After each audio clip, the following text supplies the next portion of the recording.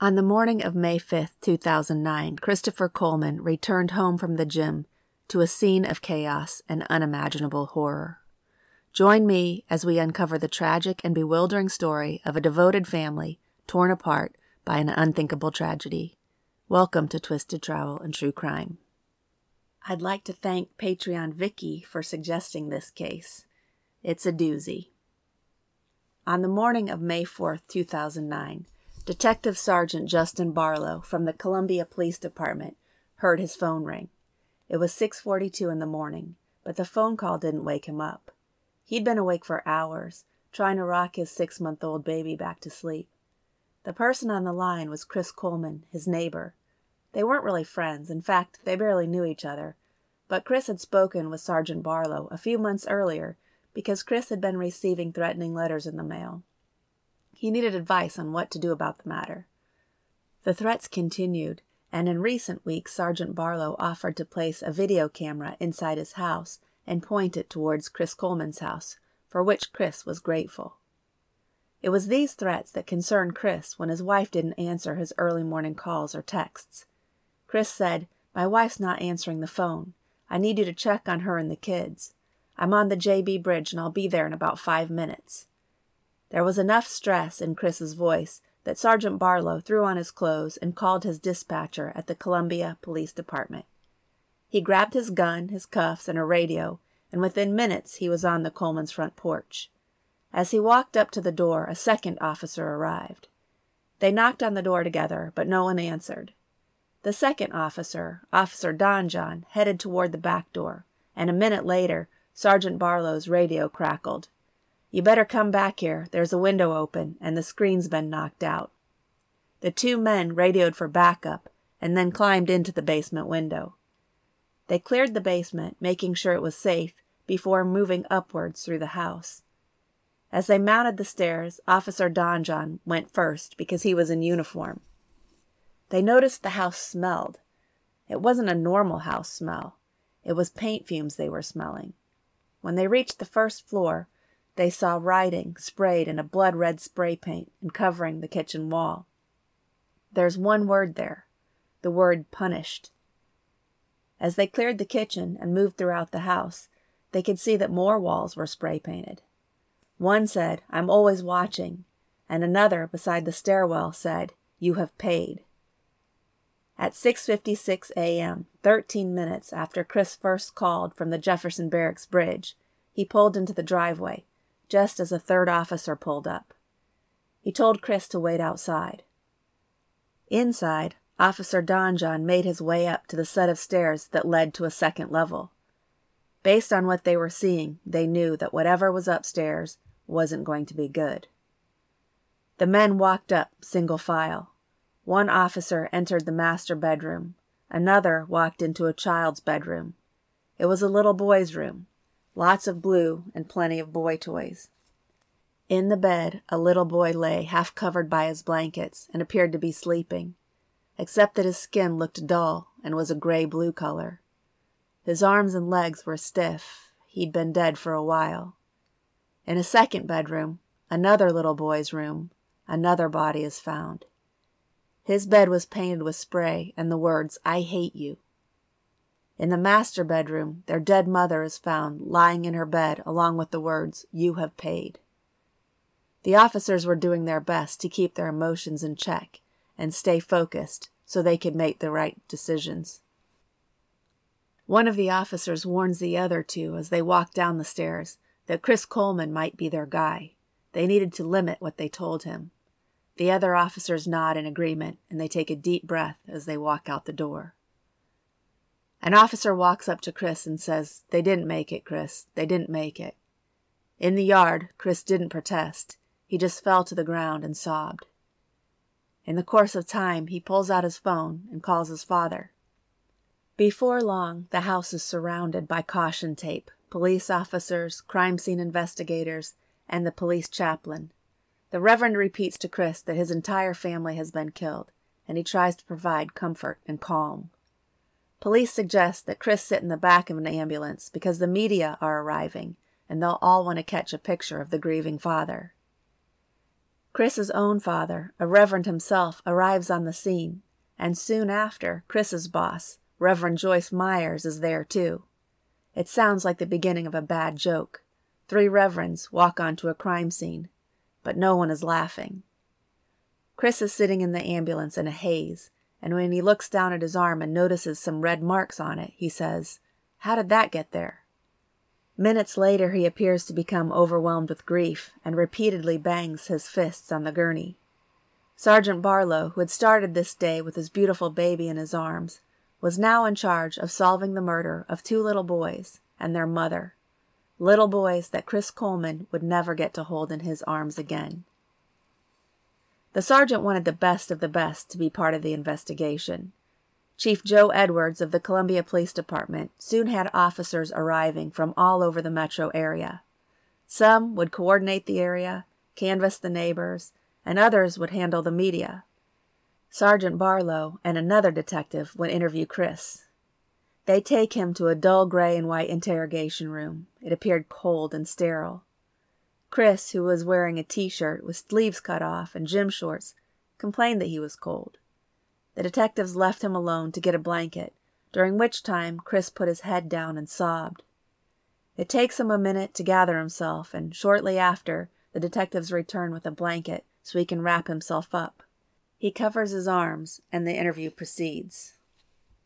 The detectives began by asking a few questions about Chris's time in the military.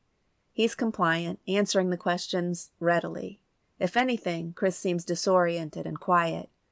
And this seems surprising for someone whose job was to protect and take charge. Chris was a former Marine, whose current job was as a bodyguard for Joyce Myers. We'll come back to her in a little while. The officers asked Chris about his morning. Why wasn't he home? He says he got up at 5:30, went to the bathroom, got dressed, and left for the gym. As he drove away, he called Sherry to wake her up and get her day going, but she didn't answer. He went to the gym, did his workout, and sent Sherry a text or two with no response. He had called her on the way home, too, but once again she didn't answer. He was getting worried now because she and the kids should have been up. That's when he called Sergeant Barlow. They asked if he'd noticed anything strange that morning, but he didn't, except for the fact that as he was backing out of his driveway, he saw a dark-colored car pass behind him. The investigators continued to ask him questions, moving back in time to the previous day. Chris said he was home with the family the day before. He ran some errands, picked up the kids from school. He played catch with 11-year-old Garrett while he was waiting for his wife to get home. She got off work at 4. When she arrived home, they made dinner. They had pasta and chicken and leftover pizza. Then they all walked to a nearby snow cone stand for dessert. After eating, Chris played catch with Gavin, his 9-year-old, before he went to the gym. When he came back, he helped put the kids to bed. Sherry put a steroid cream on Gavin's poison ivy, while Chris listened to Garrett's prayers. After that, he and Sherry watched TV together, and she fell asleep in his arms on the couch. Sergeant Barlow had made a note of the red marks and scratches on Chris's arm, and he asked them about them. Chris said, "I think it was when I was the gurney in the ambulance. I was hitting the pillow." Sergeant Barlow made a note of Chris's response and noted that Chris appeared to be trying to cover his arms up. Talk then turned to threatening emails and letters that Chris and his family had been receiving. They began arriving in November of 2008.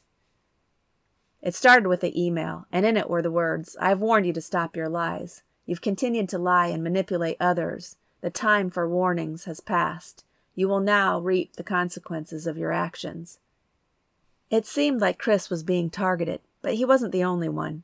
The letter also threatened his boss and her ministry. Chris called the police, who agreed to provide extra patrols past the Coleman residence. On January 2nd, 2009, another threatening letter was placed in the Coleman's mailbox. It started with, "Fuck you. Deny your God publicly, or else no more opportunities. Time is running out for you and your family. Have a good time in India, motherfucker." In the letter, the word opportunities was misspelled. On April 27th, 8 days before the murders, Chris found another threatening letter in his mailbox. It warned him to stop traveling and stop carrying on with his fake religious life of stealing people's money. It ended with, "This is your last warning. Your worst nightmare is about to happen." Police had canvassed the area, and since the letter seemed to be more threatening, a surveillance camera was installed at Officer Barlow's house. It would point towards the Coleman's mailbox. Unfortunately, it didn't record anything useful. Chris was a preacher's kid. Both his parents were pastors, and hundreds of Christians from his neighboring towns would fill their non-denominational church each week. They welcomed all races, genders, and ages with open arms. Chris and his brother grew up speaking in tongues in front of a crowd. The family based their decisions on Scripture and quoted the Bible often. Chris was described as the quietest and gentlest of his brothers. The Coleman boys were well-mannered children. According to a great article by Jeanette Cooperman for St. Louis Magazine, which I quoted often in this episode, his mother said, "The worst curse Chris ever said in front of her was PISS. His high school coaches said they couldn't have asked for a better kid. He was a kind team player who rarely lost his temper. Once, he and his friends went out and had a few drinks while his parents were out of town, but he felt so guilty that he called his high school basketball coach and confessed. His father, who enjoyed hunting, knew better than to invite Chris along, because the first time they butchered a rabbit, Chris was beside himself." While in high school, a Marine recruiter spoke with Chris, who became obsessed with the idea of becoming a Marine. He signed up right after high school, and that's where he met his wife, Sherry. He was 22 and had piled up military certifications and honors. Sherry was 21, and she was a military police officer. They met when she and Chris were both studying at a canine training center in San Antonio. 3 months later, Chris would return home to his parents' house with Sherry in tow. He introduced her as a friend who lived in Chicago and said he was going to take her home. His parents didn't pick up any romantic vibes, but they noticed that Sherry was a little worldly, a little girl with little short shorts, a tattoo on her leg, not the kind of person we thought he'd be with. Those are his father's words, not mine. Chris left that evening to drive Sherry home, but he didn't come back as expected. Instead, he called the next morning, and his first words were, "Dad, you'll never believe what we did. We got married." Chris's parents didn't know how to react, so they were quiet. After a few moments, Chris said, "Dad, you don't seem excited." But his parents needed time to comprehend what had just happened. He would later explain to his parents that he got caught up in the moment. It was an impulsive move. His parents told him he made a lifetime commitment, and they soon found out that Sherry was pregnant. At 21, Sherry was fun, uninhibited, and what some might call a wild child. 3 months after meeting Chris, she was pregnant and married. Perhaps trying to impress Chris and his parents, she became a born-again Christian. 11 years later, she would devote all her time to their 2 sons, their church, and mission trips. She threw herself into work and volunteered at the Destiny Church where she and Chris worshiped. She organized fundraisers, church parties, and attended most of the church's holiday parties. She was generous with her children and her friends. One of her friends said that Sherry always made her laugh, and so she designated Sherry's ringtone to be "Pocket Full of Sunshine" by Natasha Bedingfield. Sherry's ringtone for Chris was "Lucky" by Jason Mraz, as in, "I'm lucky I'm in love with my best friend." And she really did love him. She brought him gifts at work and told people what a great husband he was. Her only complaints were that he was out of town too much and didn't get to spend time with her and his kids. She wanted more affection. The Coleman family was beautiful. Chris was muscular and blond with a shaved head to make him look tough. Sherry was lean and athletic. Her hair varied in color from a lighter brown to a darker brown, and her 2 boys were gorgeous, with curly blonde hair cut short. The family looked like they could be on a cover of a magazine. According to friends and family, Gavin was full of energy and more like his mom. He was animated and hilarious, while Garrett was more studious and quiet. Both boys were full of energy, but obedient and respectful, because Chris was firm with them. He saw them as a reflection on him, so he made sure they acted appropriately. But he also dropped whatever he was doing to throw football or play catch with the 2 boys who adored him. Sherry was by far the more physically affectionate of the couple. The boys would sit on her lap, lean their heads against her, hug and kiss her, but Chris was more standoffish. He was a more distant disciplinarian, reserved and collected. Sherry worked hard. She had a job and still managed to keep their house in tip-top shape, which I find to be impossible, and she still made time to regularly volunteer at her church. After the boys were born, using his Marine and security experience, Chris landed a job with the Joyce Myers Ministry. Joyce was, and still is, a charismatic author, speaker, and president of her ministry. She started her television ministry in 1993 and did amazingly well. By 2003, the St. Louis Post-Dispatch would publish a 4-part special report detailing her $10 million corporate jet, her husband's $100,000 plus Mercedes, her $2 million home, and several other homes worth another $2 million for her 4 children. That's just a little bit of Joyce Myers' worth. She had plenty of money to spend, as did her head of security and bodyguard, Chris Coleman. He was making a comfortable $100,000 a year. But his job as head of security apparently put a target on his back. The first death threats he ever got said, "Tell Joyce to stop preaching the bullshit. If I can't get her, I'll get someone close to her." Just hours into the investigation, the major case squad was pursuing their best lead, trying to find whoever wrote those threats. They tracked down people across the country who didn't like Joyce Myers and interviewed them to find out where they were on May 4th and May 5th. And while they were doing that, they were hoping that Chris might be able to point them in the right direction.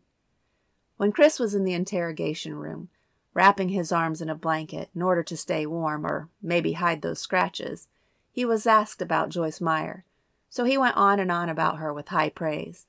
He said she's on TV in 37 languages and 3/4 of the world. He then tells them about the security surveillance company he started called Executive Innovations, but he doesn't mention his own security camera, which might have recorded an intruder, until the detectives asked him about it. When they did, Chris said the recorder was missing. How convenient. Somehow, a killer snuck into the Coleman home and strangled Sherry, Garrett, and Gavin. The crime scene wasn't bloody, but it was gruesome, and for some reason, Chris Coleman's cameras didn't capture a thing. They didn't capture the fact that all 3 victims had been sleeping peacefully before someone strangled them to death in their beds. Technically, Sherry might not have been sleeping. On autopsy, it revealed she fought violently with her killer, leaving her with 2 black eyes. Detective Barlow asked Chris who he suspected, but Chris replied, "I don't have a clue. I should have been there this morning." As they continued to speak with him, they noted Chris's actions. When they asked him how he thought his family died, he said he didn't know because the officers didn't tell him. Well, the officers found it strange that he hadn't asked. They were also alarmed by his lack of reaction and the curiosity about what had happened. So the police kept probing. They asked if there were problems in his relationship, and Chris said no, not really. I mean, just a communication thing. Chris and Sherry appeared to be a Ken and Barbie family. But we all know things aren't always as they seem.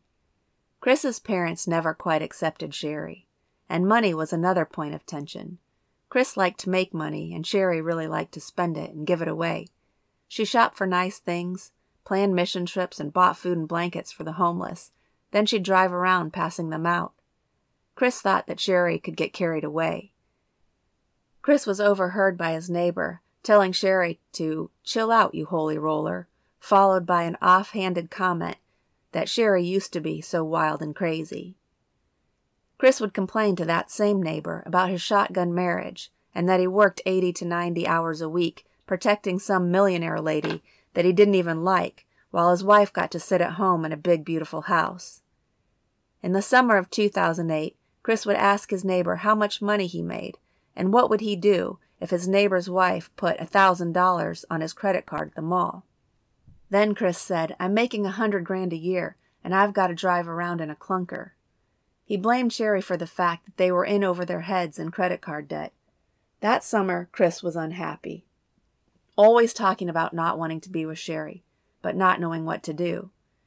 He said if he got a divorce, he'd lose his job because anyone representing the ministry was a reflection on Joyce herself. This meant that the people who worked for her had to be pillars of the community.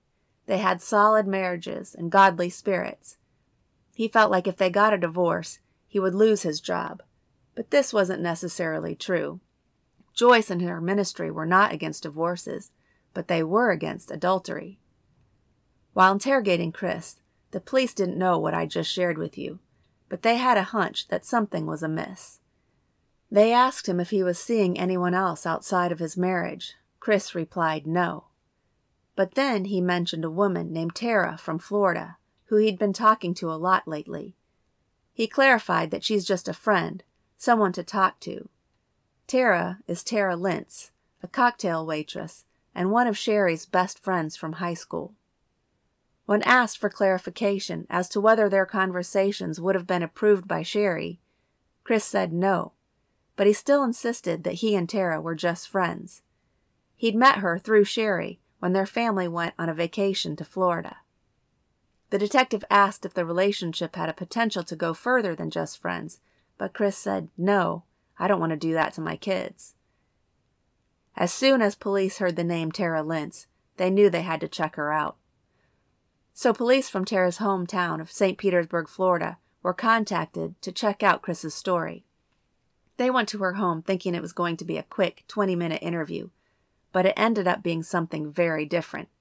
And that's because the information they got from Tara about her and Chris's relationship was very different from what Chris was telling police in Illinois. Tara was able to provide phone and computer files relating to her and Chris's relationship. She had hundreds of photos of the two of them together.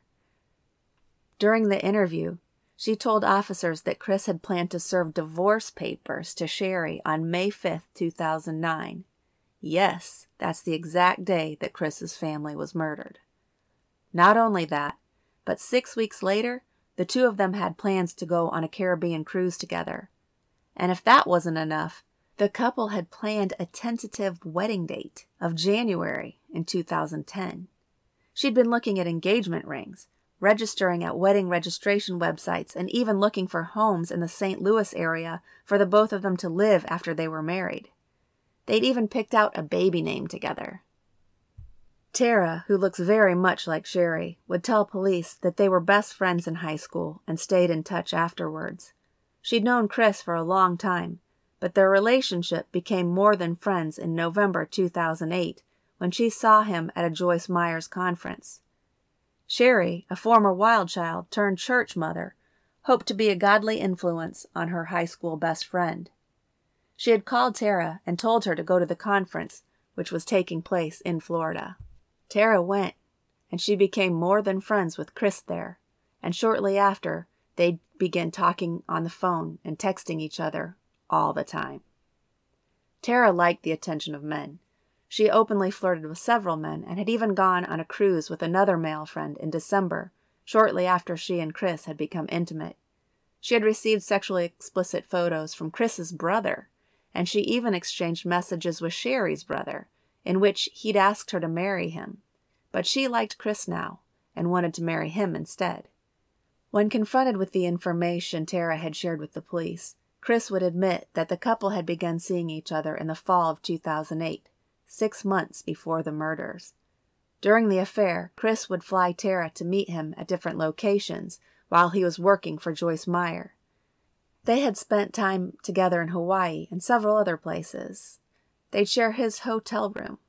He must have hid pretty well, since Chris would have been surrounded by his co-workers most of the time. Chris explained to police that he didn't consider their relationship to be an affair. He said that he believed an affair was when you're living with someone and you plan to get married. Behind this ridiculous statement was the officers and all of us rolling our eyes. Chris was questioned about whether he'd talked about divorce with Sherry, and he said, we talked about it a while back, about the possibility, maybe splitting up or something, but it never happened. Instead, they went to counseling, and he said that their relationship had been going awesome recently. The conversation transitioned to finances.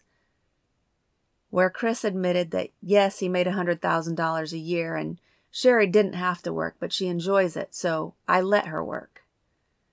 Those words, I let her work, tell you a lot about Chris. He then mentioned a trip. The family had planned to go to Disneyland, but what he didn't tell officers at the time was that he'd actually canceled it and booked a cruise to the Virgin Islands with Tara instead. The officers were on a roll. They'd asked Chris if he'd been 100% honest with them, and his response was, Yeah, I did my best with it. But the information was still coming in, and a lot of it pointed toward Chris being guilty. They leaned on him harder, but he stuck with the story that Sherry was alive when he left home. At one point during the interrogation, the officers got up and left the room. Chris drank some water, then stood up, walked across the room, and nosed through one of the officers' notepads. The sheer audacity was stunning. The officer would later say that he accidentally forgot his notebook, but in the future, he'd leave it out on the table on purpose. When medical reports finally came in, they stated that Sherry, Garrett, and Gavin were all dead before 5 a.m. This was consistent with what the first paramedic thought when he arrived on the scene. When he found the lifeless bodies, he testified that they were all cold and stiff. This indicated that rigor mortis had set in, and in his experience, most bodies that have rigor mortis have been dead for a while. A supervisory investigator with the coroner's office entered the Coleman residence at 11 a.m. She took the core temperature of each victim's body, as well as the ambient temperature in the rooms. These also indicated that the time of death was earlier than Chris had indicated. The estimated time of death was between 3 a.m. and 5 a.m., at least an hour before Chris left for the gym. Based on hundreds of crime scene photos and autopsy photos and the autopsy report, police believed that Chris strangled Sherry first. While he was strangling her, some of her hair was tangled on the ligature cord he used. He then moved on to the boys. They believed this because some of Sherry's hair was found in the neck wounds on the boys. He used the same cord, wrapping it around each victim's neck for 4 to 5 minutes until their brains died. Then he tried to make it look like someone had broken into his house. Then he spray-painted the walls to divert attention away from him. Unfortunately, police didn't have enough evidence just yet. They began interviewing Chris's family and friends to try to find out what happened in the days and weeks before the murders. The Saturday before Chris's family was killed, Chris went to a hair salon in Columbia for a trim. Sherry joined him there after getting her passport picture taken for an upcoming mission trip. He was overheard asking her if she'd smiled pretty for her picture. While there, Sherry mentioned that the boys were on a camping trip, so the couple were going to go out on a date later that night. They were both really excited about it, and the hairstylist sat in the window and watched them as they left, thinking that they were such a cute couple. This observation was completely different from what Chris's neighbor told police happened just a couple weeks earlier. They'd gotten together with Chris and Terry for drinks. Chris seemed to be drinking more than he had in the past. Usually he stopped after 1 or 2 beers, but that night he was drinking from a big bottle of hard liquor. Sherry was really quiet, and she, too, was drinking more than usual. At one point, she asked for a beer, and Chris snapped at her. "Get up off your ass and get it yourself, you lazy bitch." In the 5 years the neighbors had known each other and been friends, they had never heard Chris speak like that to Sherry before. The neighbors nudged each other and murmured that they needed to be getting home. The wake for Sherry and the boys was May 8th, and it took place at the Coleman's church. That same neighbor would attend. The police warned her not to let Chris know that she thought he was guilty. She hugged him and said, "I'm sorry you lost Sherry." Across the room was a woman named Kathy LaPlante. Kathy was one of Sherry's closest friends. She'd been feeling uncomfortable lately because her boss was Joyce Myers, and Kathy had been instructed to pray for Chris, but she too felt like he was guilty. When police approached her, she told them that Sherry had told her if anything happened to her, Chris did it. She added that Sherry told her that she'd yelled at Chris during an argument saying, "Chris, I'm never going to divorce you. I will not leave," What are you going to do? Kill me? I bet you're wondering if Sherry knew about the affair. Well, she did. She had wanted to save her marriage, even though she had found out that Chris was cheating on her. She had shown one of her best friends a picture of Tara, saying, "Do you want to see the woman who's been sleeping with my husband?" She said she'd confronted Chris. I imagine he threatened her and told her he'd lose his job if she told anyone. Sherry was tough.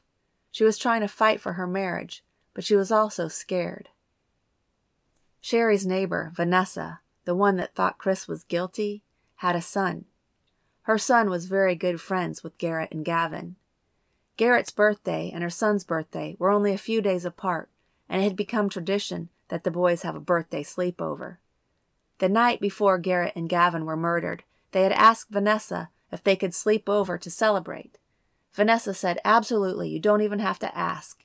You go run home and tell your mom and dad to pack your clothes and book bags for school tomorrow." Garrett was so excited. He ran home, only 4 houses away, but 5 minutes later he returned with a sad look on his face. He told Vanessa, "My dad said tonight's not a good night. We have to be home by 8:30. Vanessa suggested that they try again the following Saturday.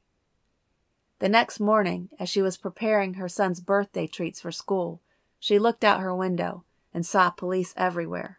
The Coleman's home was surrounded by crime scene tape. If Chris killed his family, he'd wanted them all dead. An overnight birthday would have been the perfect way to have Sherry alone. Shortly after the murder, as Mother's Day approached, Vanessa erected a small memorial for Sherry and the boys.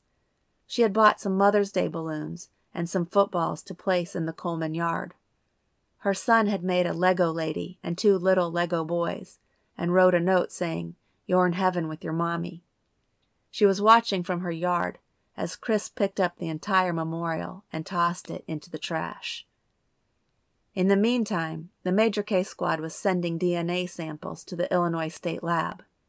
The DNA under Sherry's fingernails was a partial profile. It could have been Chris's, but it could also belong to another male with a similar DNA pattern. There was no DNA found in the house that pointed conclusively toward a stranger. Chris's electronics were the next items to be searched, and what they found was incriminating. The email threats sent to Joyce Meyer, her son Danny, and to Chris were all sent from Chris's own laptop. They came from an email address that was destroychris@gmail.com, which he himself created. When studying the data on Chris's computer, they saw several other files that had the same misspelling of the word opportunities, just like in the first threatening email. They had enough now to arrest Chris. He was charged with 3 counts of first-degree murder. Police wanted to find the murder weapon, but the river where they suspected it had been dumped had been running fast and furious in May, but by August the river level had finally gone down. Police could search underneath the bridge Chris had crossed twice that morning. They didn't find anything, but a week or so later they did find a receipt from a hardware store where Chris had bought a bottle of apple red spray paint 2 months before the murders. His trial would begin in 2011. The officers who were first on the scene described what they saw, and the jury would see the crime scene photos. Sherry, who liked to sleep in the nude, lay naked face down on her bed, her head hanging off the edge and dark hair falling across her face. The officers would describe the texture of her skin as thick, like a dinosaur, not pliable like it normally would be. The violence perpetrated on her was intimate and sustained.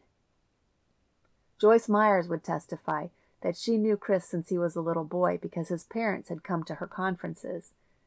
She knew that he had marital problems, but she said she didn't know anything about the affair until police told her. If she'd known about it, the affair definitely would have affected Chris's job. Then Chris's affair partner, Tara, would testify. She explained that Chris had professed his love to her and that they communicated all the time. They'd even talked on May 4th, late into the evening, about their trip to Hawaii and their upcoming cruise. She testified that Chris promised to present Sherry with divorce papers the next day. She had given him an ultimatum weeks earlier. He needed to divorce her, or they'd break up. The jury were then shown intimate photos of Chris and Tara together. The prosecution would show a note that had been saved in Chris's computer. It was saved under the name Tara. It listed her height, eye color, jean size, bra size, and panty sizes, her favorite perfume, her favorite flowers, and even noted the birth date of her dog. Under Christmas was typed promise ring. Another entry was titled The Day Tara Changed My Life, and had the date they met, and then a final entry read, Our daughter's name, Zoe Lynn Coleman. Chris's parents sat behind him. They were reactionless to the crime scene photos, and they looked away when jurors were shown intimate videos of Chris masturbating for Tara. One of Tara's friends testified that she and several others went out to dinner with Tara and Chris while they were in Florida. All of them thought Tara and Chris were a couple. They'd been seen out together several times and were open about their relationship while they were there. The prosecution then brought in a testing lab manager from the company that designs windows and doors, the exact type of windows and doors that were in the Coleman's basement. It contained a force entry resistance plate on the bottom, which meant that if someone tried to open the window in a forceful way, they'd do damage to it. The Coleman's window showed no damage, so there were no signs of it being forcefully opened. The evidence piled up against Chris. Handwriting experts and linguistic experts testified for the prosecution, stating that there were many similarities between Chris's writing style and the spray-painted words and threatening letters. If he wrote them, it meant he may have been planning his wife's and son's murders for at least 6 months. The defense brought in their own experts, who argued that the emails could have been written by someone else while using Chris's computer, and that the handwritten letters could have been written by someone else too. The handwriting wasn't an exact match after all. Of course, if Chris wrote them, he would try to disguise his handwriting. The defense's biggest argument was that most of the evidence was circumstantial. There wasn't any evidence at the crime scene that definitively linked Chris to the murders, but at the same time, he couldn't be ruled out. When it came time for the jury to deliberate, most observers hovered near the courtroom, expecting to be called back for a decision after a short time. But after a few hours, that turned into several hours, people left for dinner and evenings with their own families. The next day they came back, lining the hallways, killing time.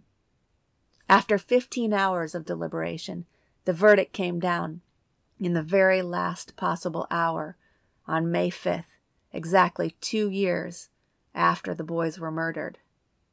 Chris Coleman was found guilty of first-degree murder for his loving wife and 2 boys. Justice was served. For quite a while, the jurors had been at odds. 5 of them were afraid there might be reasonable doubt until one of them picked up a picture of Tara and Chris. They flipped it over and noted the date on the back. The date was a full 2 months before Tara and Chris testified that their affair began. It was 1 month before the mysterious letters started showing up. While many people believed that Chris was enticed to kill his family because of a new love, obsession, and money, his parents stood by him the whole time. They believed that he was innocent. They explained that the red spray paint was used on a bullseye that Chris was making for the boys, and that it had been sitting out on Gavin's dresser. It hadn't been bought for the purpose of leaving threatening messages to throw the police off. His mother believes that Tara bought the promise rings herself.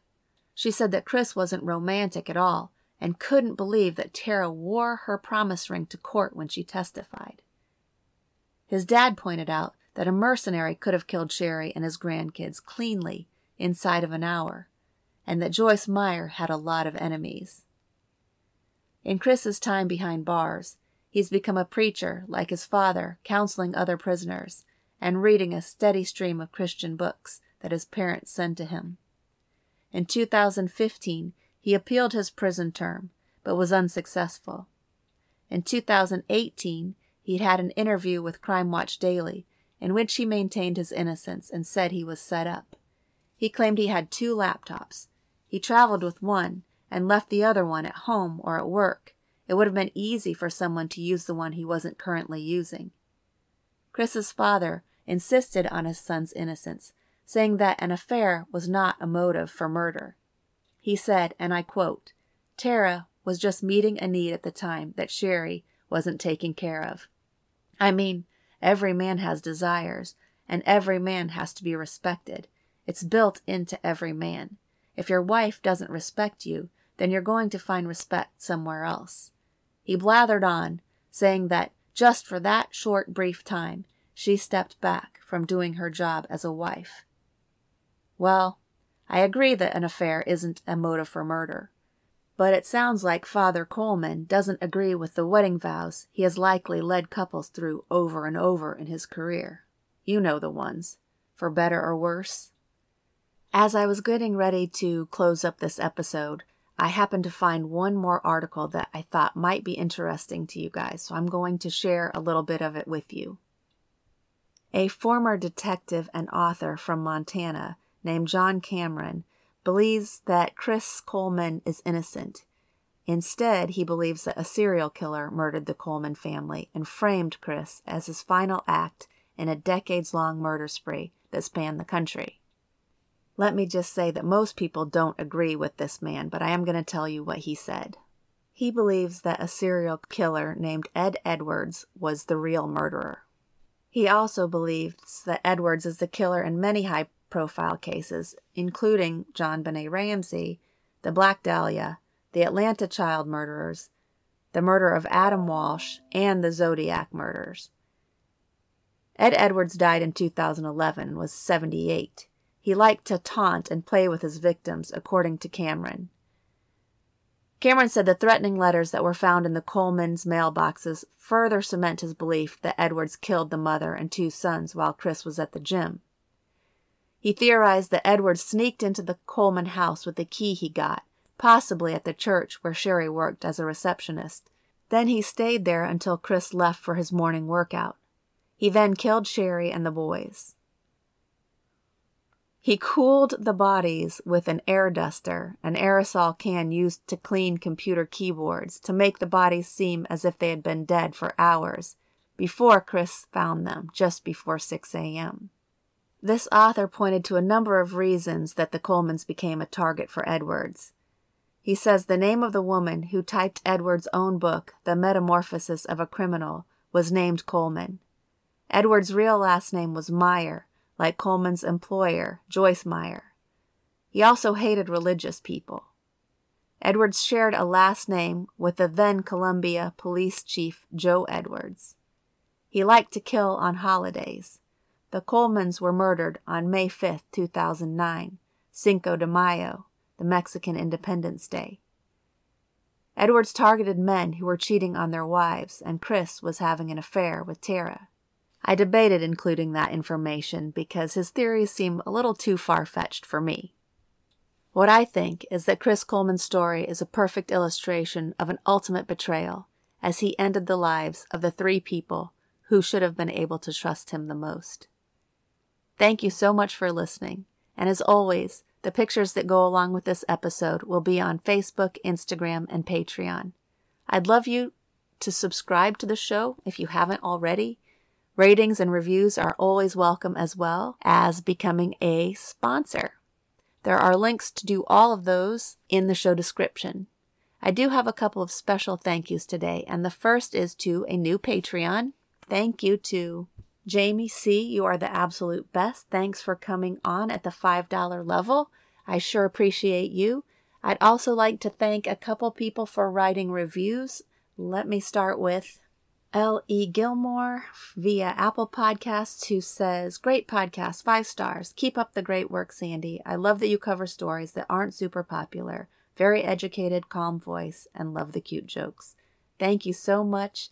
Thank you all so much for listening, and to all of you, I wish you fair winds, following seas, and safe travels of all kinds.